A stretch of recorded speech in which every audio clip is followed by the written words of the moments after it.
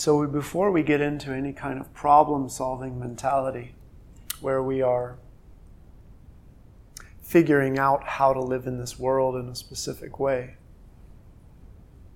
let's first know with clarity and certainty who it is that's living in this world. Because so much of our problem solving, so much of our searching for answers or solutions or guidance has to do still with the belief that there is a separate me looking for solutions to my separate problems or issues or dilemmas. That's not to deny or negate the concerns that our individual life has. Not at all. It's not to say that you don't have an approach for your health or your finances or your relationships, what have you. It's simply to say that the frame of reference from which you approach those things is totally different. That you don't approach your concerns from a position of separateness, because that will always, always, always entail fear. We cannot help perceiving things from separateness, but to experience them with fear. Separateness, in a sense, we could say, is fear. To approach the concerns of your life, relationships, health, you name it, from a place of unity, from a place of recognizing that you and the thing you are involved with is really the substance of consciousness.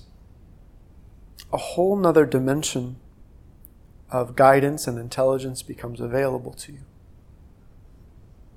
So we look at ordinary problems, but we look at ordinary problems with extraordinary sight then. And that extraordinary sight makes available to us so many different responses or solutions that we don't have accessible to us when we're caught in the trip of separation.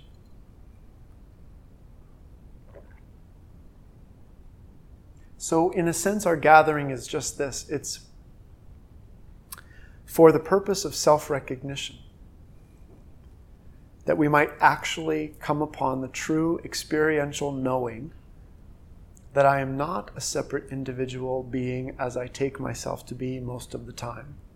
That I am actually an atmosphere of pure presence, pure consciousness.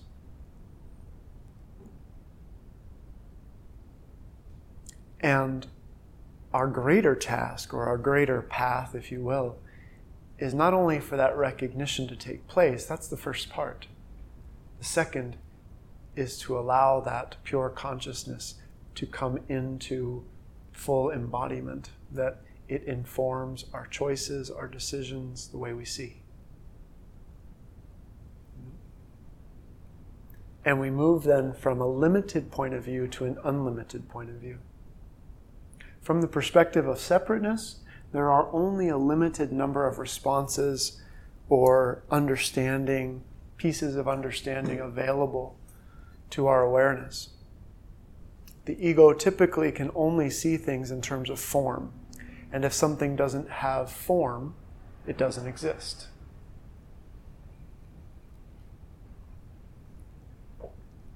Recognizing ourselves to be pure consciousness, we're no longer bound by the physical and conceptual limitations that define egoic experience.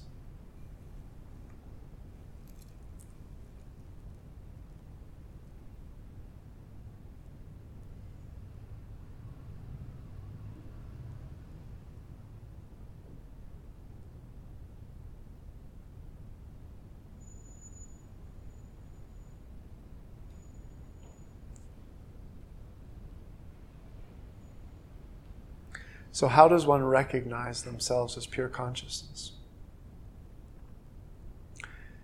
You know, I think that question has been plaguing people for thousands of years, ever since it has been known that it's possible to experience yourself as consciousness, there's been a dilemma about how that's experienced.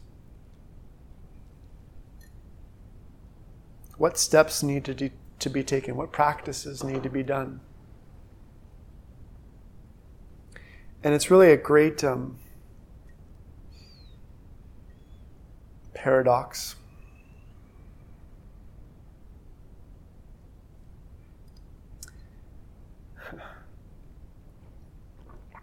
Because normally the thing that wants to experience itself as pure consciousness is the ego, the sense of separateness. And we end up in a somewhat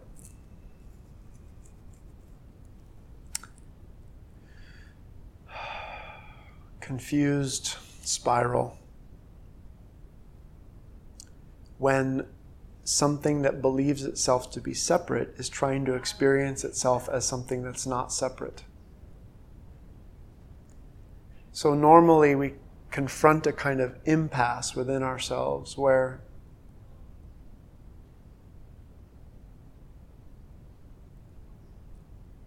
the ego can't achieve what it's trying to achieve, and normally we're frustrated by that. We're frustrated that we can't seem to reach past our feelings of separateness and limitation into what I'm speaking of here as consciousness and the unlimited. So there's a couple of different things that arise within egoic experience. One thing that may arise is you begin to feel like the whole thing doesn't even exist, that it's all just being made up. That someone's telling you there's this experience of yourself as pure consciousness, but you're not having it, so it must just be made up. So there can arise a great kind of skepticism or doubt as to whether or not it's even possible. Or on the other hand, you could take a very believing approach and you could convince yourself that by believing that you are pure consciousness, that somehow that will translate into being pure consciousness. And ordinarily our experience will vacillate between the two. You'll have belief for a little while, and when your belief runs out, you'll have skepticism again. You'll doubt the whole thing. And after your doubt grows intense, you'll realize the only logical option is to believe again until that wears out, in which you'll then distrust it again. And for many people, that goes on for a long time, or if not a long time, it goes on very intensely within our being, where it tends to feel that when you're in that state of believing, you're very close. And when you're in the state of doubting, you feel so separate. But if we can see these two mechanisms of believing and doubting as just two mechanisms that the ego uses, that our sense of separateness uses to try to achieve the oneness of consciousness, and to recognize them as both games. There's the game of belief and there's the game of doubt. And that you really can't play one game to the exclusion of the other. Consciousness isn't involved in believing or doubting. In fact, if you could perceive yourself in a state of believing and then perceive yourself in a state of doubting, your perceiving itself is the consciousness. So if we look, actually just very logically, consciousness is the aspect of ourselves that's not wrapped up in the game. It's not there in the believing, it's not there in the doubting. Or you could say it's there when you're believing and it's there when you're doubting. But the failure, I'm using that word very lightly, I don't mean that in the typical sense, the failure is the recognition of consciousness. It's not whether or not consciousness is present. The failure is whether you recognize it or not. Because it is very easy to overlook it. Because it's really so simple. It's really so present. It's really so here. That overlooking it becomes the problem.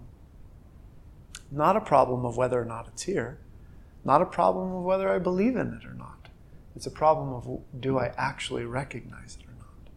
So that's a big part of what we're doing here, is encouraging this recognition first. Without the recognition, everything else will be formed on a false foundation. If you attempt to believe that you are consciousness and you want to build your experience off of that belief, eventually it'll be like you're increasing your belief, but then it'll run out and it'll turn back into doubt again, right? So it's important to understand the difference between believing and recognizing. If I ask you to believe in the sky, you can do that.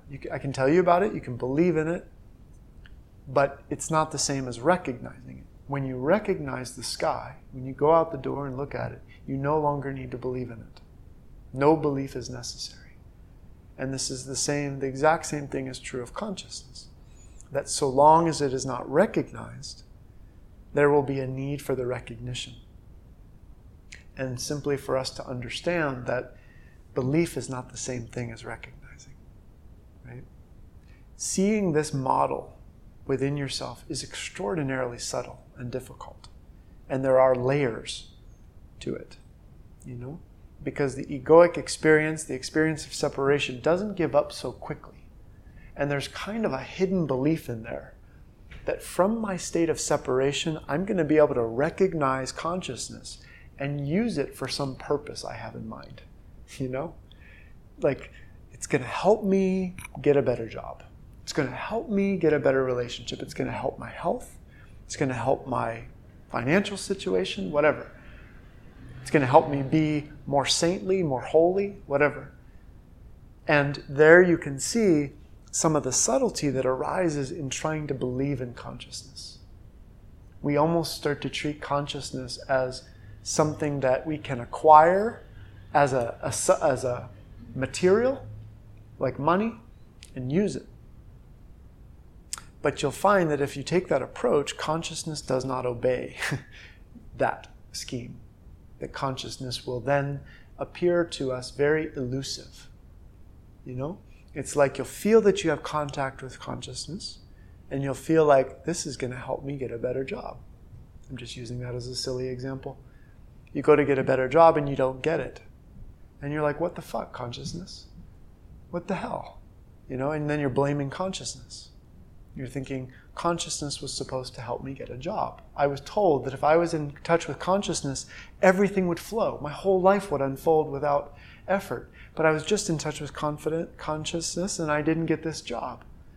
So then you're angry at consciousness and you see there the doubt creeps in. I don't even know if this consciousness is even real. Right?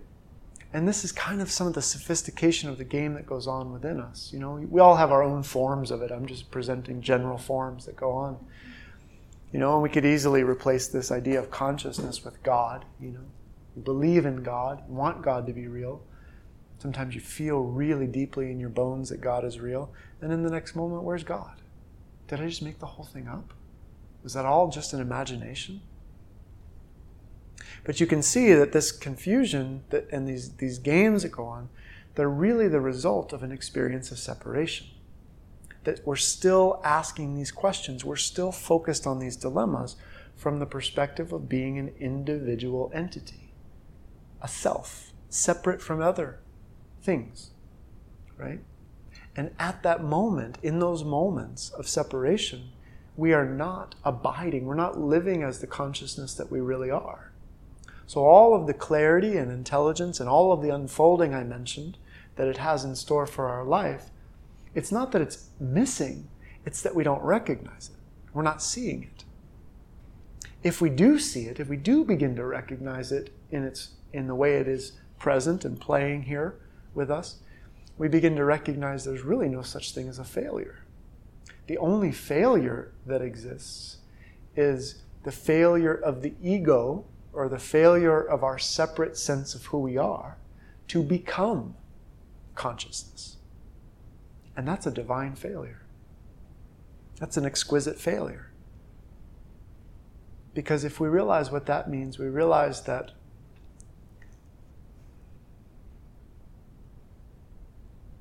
it's one and the same as self-recognition. That if I realize that my sense of separateness being an individual me, cannot achieve being everything, that it can't happen. At that same moment, if we are able to accurately experience that failure, what we see is, I already am that.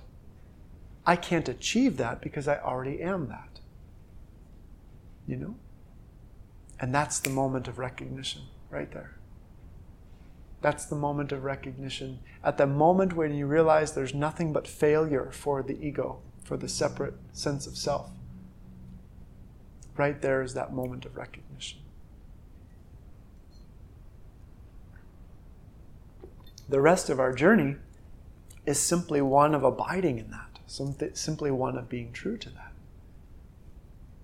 Because we'll all notice too that if we do have a moment of contact with ourselves as pure consciousness, which I would assume a good deal of us in this room have, you also notice that immediately after that, you can immediately put back together a sense of a separate, distinct individual me. You know? As soon as that experience of pure consciousness becomes a memory, which can happen 1 second later, now it's my memory of being pure consciousness. You get that? And you're back to being a separate individual me who now had the experience of pure consciousness. Which makes a really good story, which makes for some really good reflections on your experience. But you'll see that in that moment, you're no longer being pure consciousness. So you actually feel in it, even as you're recalling your past experience of pure consciousness, which is delightful, in that moment you feel separate. So you see how subtle this gets, the subtlety that goes on in our experience of self-recognition and the abidance of that. It's difficult to abide. Let me say this differently. Ordinarily, we experience abiding in pure consciousness, our true nature, as difficult. Not because it's really difficult. Like I've already said, it's already here, it's already so. But what's difficult are all of the ways our sense of separateness keeps arising to try to take claim to that, to try to own that, to try to make it something known in the mind. You know? Is this making sense? This is pretty clear, right? Does what we're talking about evoke any questions? Sometimes here, this would be where very personal questions can arise around what is it in me that keeps compromising this possibility of abiding as pure consciousness. Because there are a number of obstacles, very easily identifiable obstacles that will arise. Such as, if I abide as pure consciousness, nobody's going to want to hang out with me. And you know what that is? That's our social being, that the sense of our separate individual self applying social pressures to consciousness. You know? It's like, if I abide as pure consciousness, I'm not going to be fun and popular anymore. That kind of thing. You know? I'll lose my friends. I'll lose my family. So you can see that there seems to arise a choice at that moment. Either I be pure consciousness, or I maintain my friendships and family. But you see, this is not a decision at all. There is no decision between pure consciousness and having friends. That belongs to the ego. This is a notion belonging to the ego that you have to make a choice between being pure consciousness and having friends. Pure consciousness has no such, it's not presenting that kind of ultimatum to you. There's no reason for it to do so. You know? That would be like walking out, recognizing the sky, and then coming to the conclusion that you can live with the knowledge of the sky or have friends. You know? It's an absurdity. But it arises in us quite strongly because there's a very clear sense that you have not been who you really are. right? That you've been going about being somebody you're not, which means that if you be who you really are, it seems to be different than the person that you've been being. So that's going to put pressure on your relationships in your mind. Your mind tells you, this is going to put pressure on my relationships. Because if I've gone about being, let's say I've gone about being a person who pleases everybody, right? And suddenly I start honoring this pure consciousness that I am, I'm no longer going to be playing the game of pleasing everybody.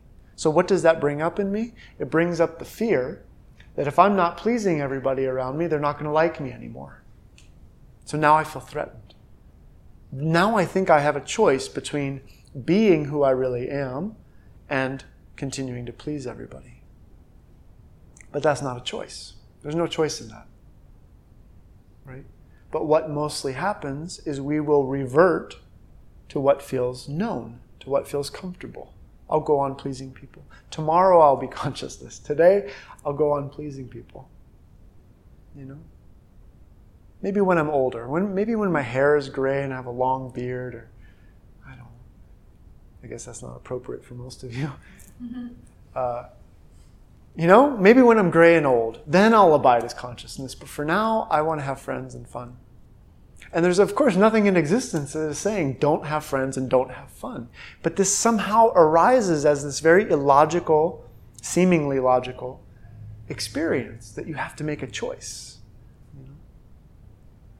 And if you actually begin to confront that decision by not choosing, you start to feel this burning going on.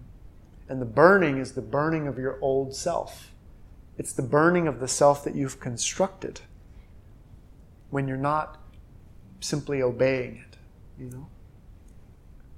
So it may feel like burning. It may feel like if I actually continue to exist as the pure consciousness that I am, and I'm not moving into this habit of pleasing people, people are not going to like me, and that burns. There's a burning in that. There's an intensity in that, which requires a lot of courage and strength and fortitude and will. So the whole question we end up with post-recognition is, will you be true to that? Will you honor that above all of the games that go on in the mind? And even if you've been compromised by those games, will you again return to recognition and being true? Because there's no fault. It's not like you're a sinner if you go back to pleasing people. It's not like you're condemned to hell, although it is a hellish experience. But the question is, even if I've spent 10 years, 20 years, 30 years in this model of who I am, recognizing that there's a sudden return available. The sky is never missing. You can walk out and look at it at any time. And there's some pain, I think, too, in recognizing how we have not been true to who we really are, So there might be pain in it. That's what I mean by burning, I guess, is painful.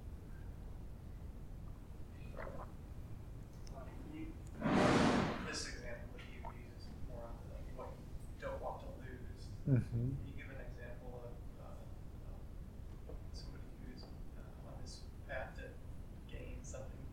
Oh, right. Well, what will typically happen, like let's say you're on this path to gain enlightenment. You'll realize that you can't. And, every great master has said that they didn't achieve enlightenment. They simply lost their ignorance. And it's kind of like that, is that if we come with an agenda of some kind, that we're in the game, the spiritual dance, in order to achieve something, we ultimately come upon a moment of failure. And we're very stubborn about that failure. We're extremely stubborn about that failure. There arises in most people the sense that I'm just not working hard enough, or I'm just not persisting enough, or I'm just not focused enough. All the while sort of denying the obvious, that you're failing.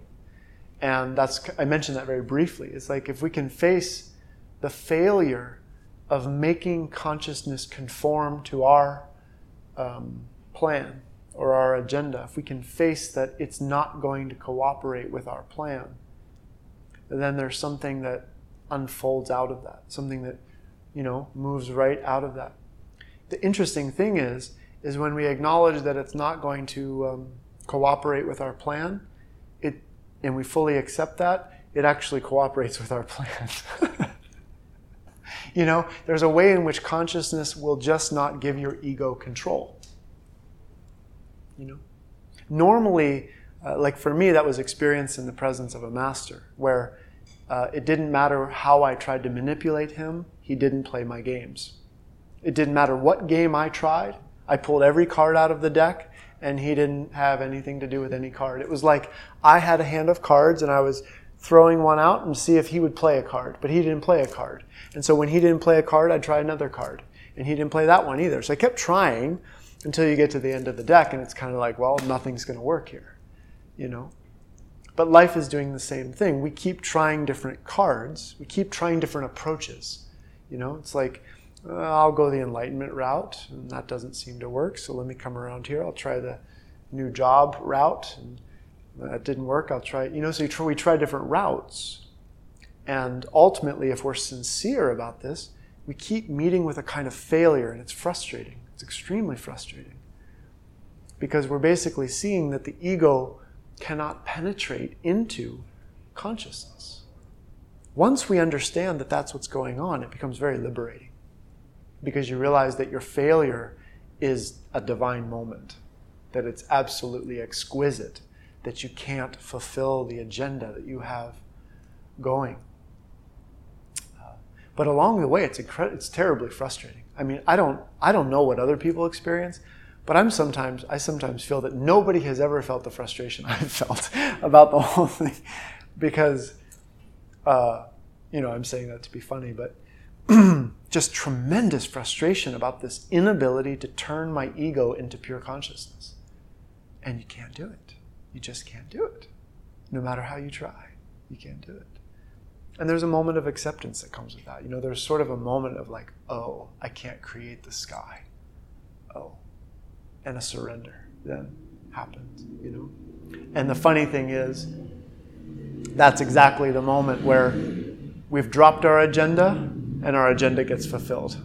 But when your agenda is fulfilled at that point, it's not the same. It's like you wanted enlightenment, you couldn't achieve enlightenment, you dropped your desire for enlightenment and you achieved enlightenment.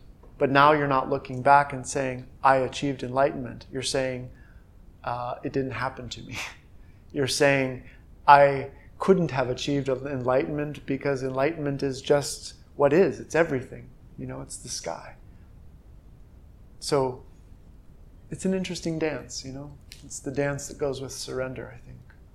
And it really doesn't matter what agenda we bring. You can bring an extremely spiritual agenda, like, I want to be pure love. I want to be enlightened. I want to know God. Or you can bring a very worldly desire. I just want to make a buck, or I just want to get a lover. It doesn't matter. But if you're involved in this journey, in this path, you start to see that all of those agendas and desires, they just basically amount to the same thing. Trying to become something that you already are. That's the frustrating part of the path. You're trying to become something you already are. Does that speak to you? Yeah. Nothing more frustrating than trying to become something you already are. Because you're faced with two things in it. You're faced with, you're already that. So that's kind of a relief. But you don't feel like that. And that sucks. So you're at this confused place between believing that you are that already, but not really knowing that you are that already. And what most of us we will default to is belief. It's like instead of being able to break through into the knowing, I'll just cling to my belief because it doesn't seem like there's any other option. So actually, what we find in real spiritual paths is a gradual surrendering of all beliefs. And even that's frustrating. Because you get into the path and you're handed a set of beliefs that you hold on to. You hold them close. You hold them dear, only to then later have to give them all up. You know? It's like being told that you are pure consciousness gives your ego something to hold on to until it's ready to let go of that one. You know? And by letting go of that belief, it's letting go of itself.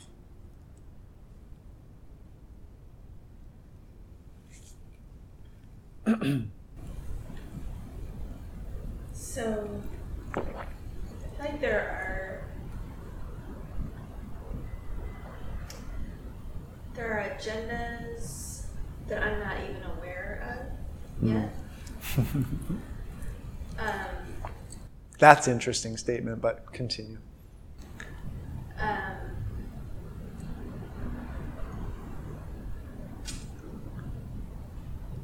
But I think, just sitting here, I think one of my agendas is to know, like to be clear. Yes, absolutely. And that feels like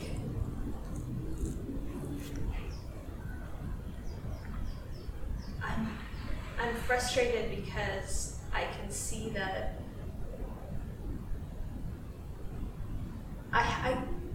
I just have to be comfortable with, I mean, we talk about this all the time, but I'm in this place where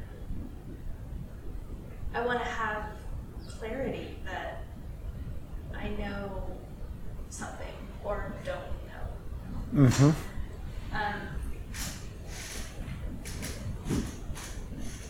And so, is that a form of control? Is it? The desire to know is not. The desire to know is pure. The desire to know for a specific reason is what complicates it, right? And I know this very well. To know, the desire to know is so pure, it's so innocent. But if I want to know in order to be somebody who knows, that's a different thing. You know what I mean? At that point, that's where the agenda remains hidden. You know, there's always, within egoic consciousness, there's always a little bit of a mix between a pure drive and the way it is subtly like compromised or co-opted by our ego. So this is a good example. Our desire to know is pure. If you follow your desire to know, it is what's leading you to know and discover the truth. It's leading you to self-recognition. But if you desire to know in order to be somebody who knows, or in order to use that knowledge for some reason, you'll notice that that knowledge then remains elusive to you. And that's frustrating. And so uncovering that next layer of motivation, I'm not really sure why I want to. Well, that's beautiful then. That's wanting to know for knowledge's sake.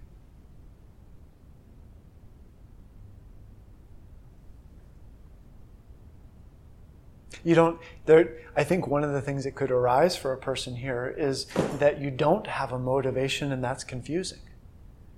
You know what I mean?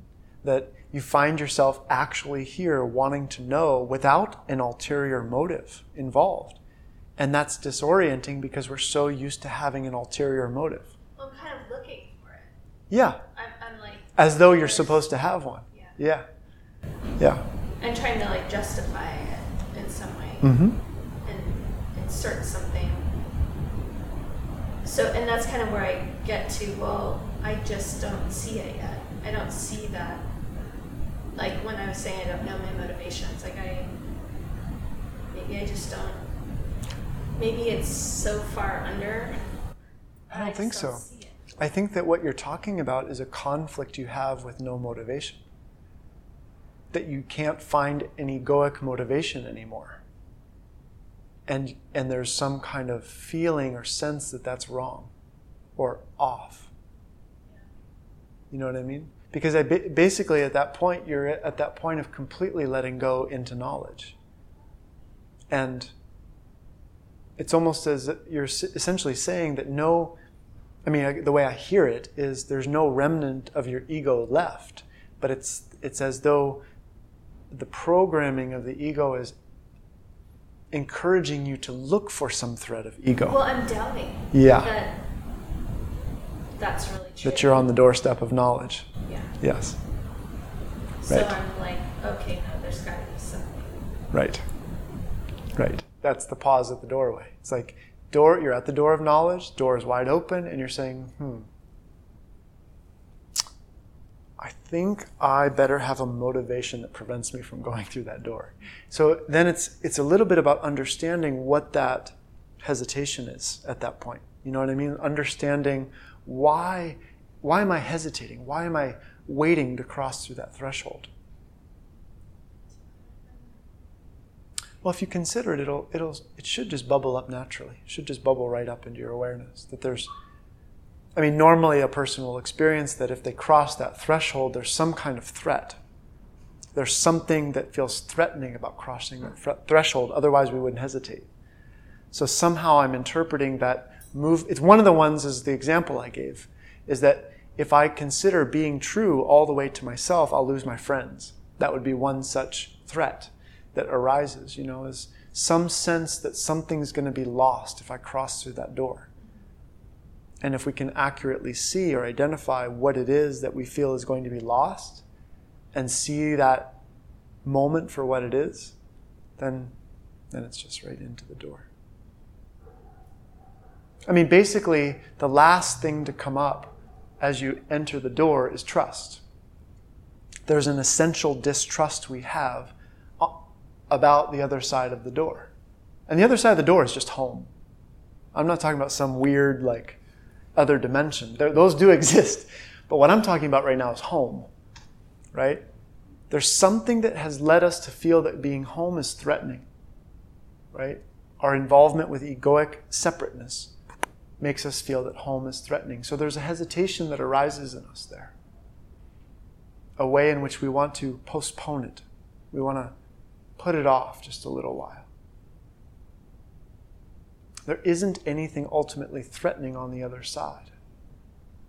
But you can see that in a sense it threatens our separateness, and that evokes this experience of distrust. I don't trust that if I let go of everything and move into the house, into home, that everything will be taken care of. I still feel this fearful vigilance, in a way, to need to hang on to something, right? And it's the most critical aspect of surrender. I keep having this feeling that if I was able to just be alone, that I could make this, If you take that message as an inner one and not an outer one, you're absolutely right. Yeah, I have been sitting with that, but I guess it kind of came up even this morning in those dream times where you're kind of, and I was like, what if I just practice being alone? What does that feel like? What is it, being, not having any relationships or any responsibilities or... You mean as an inner state, not an outer experience? Yes. Yeah, right. But it also arose as I got there through the outer. But yes, it was inner.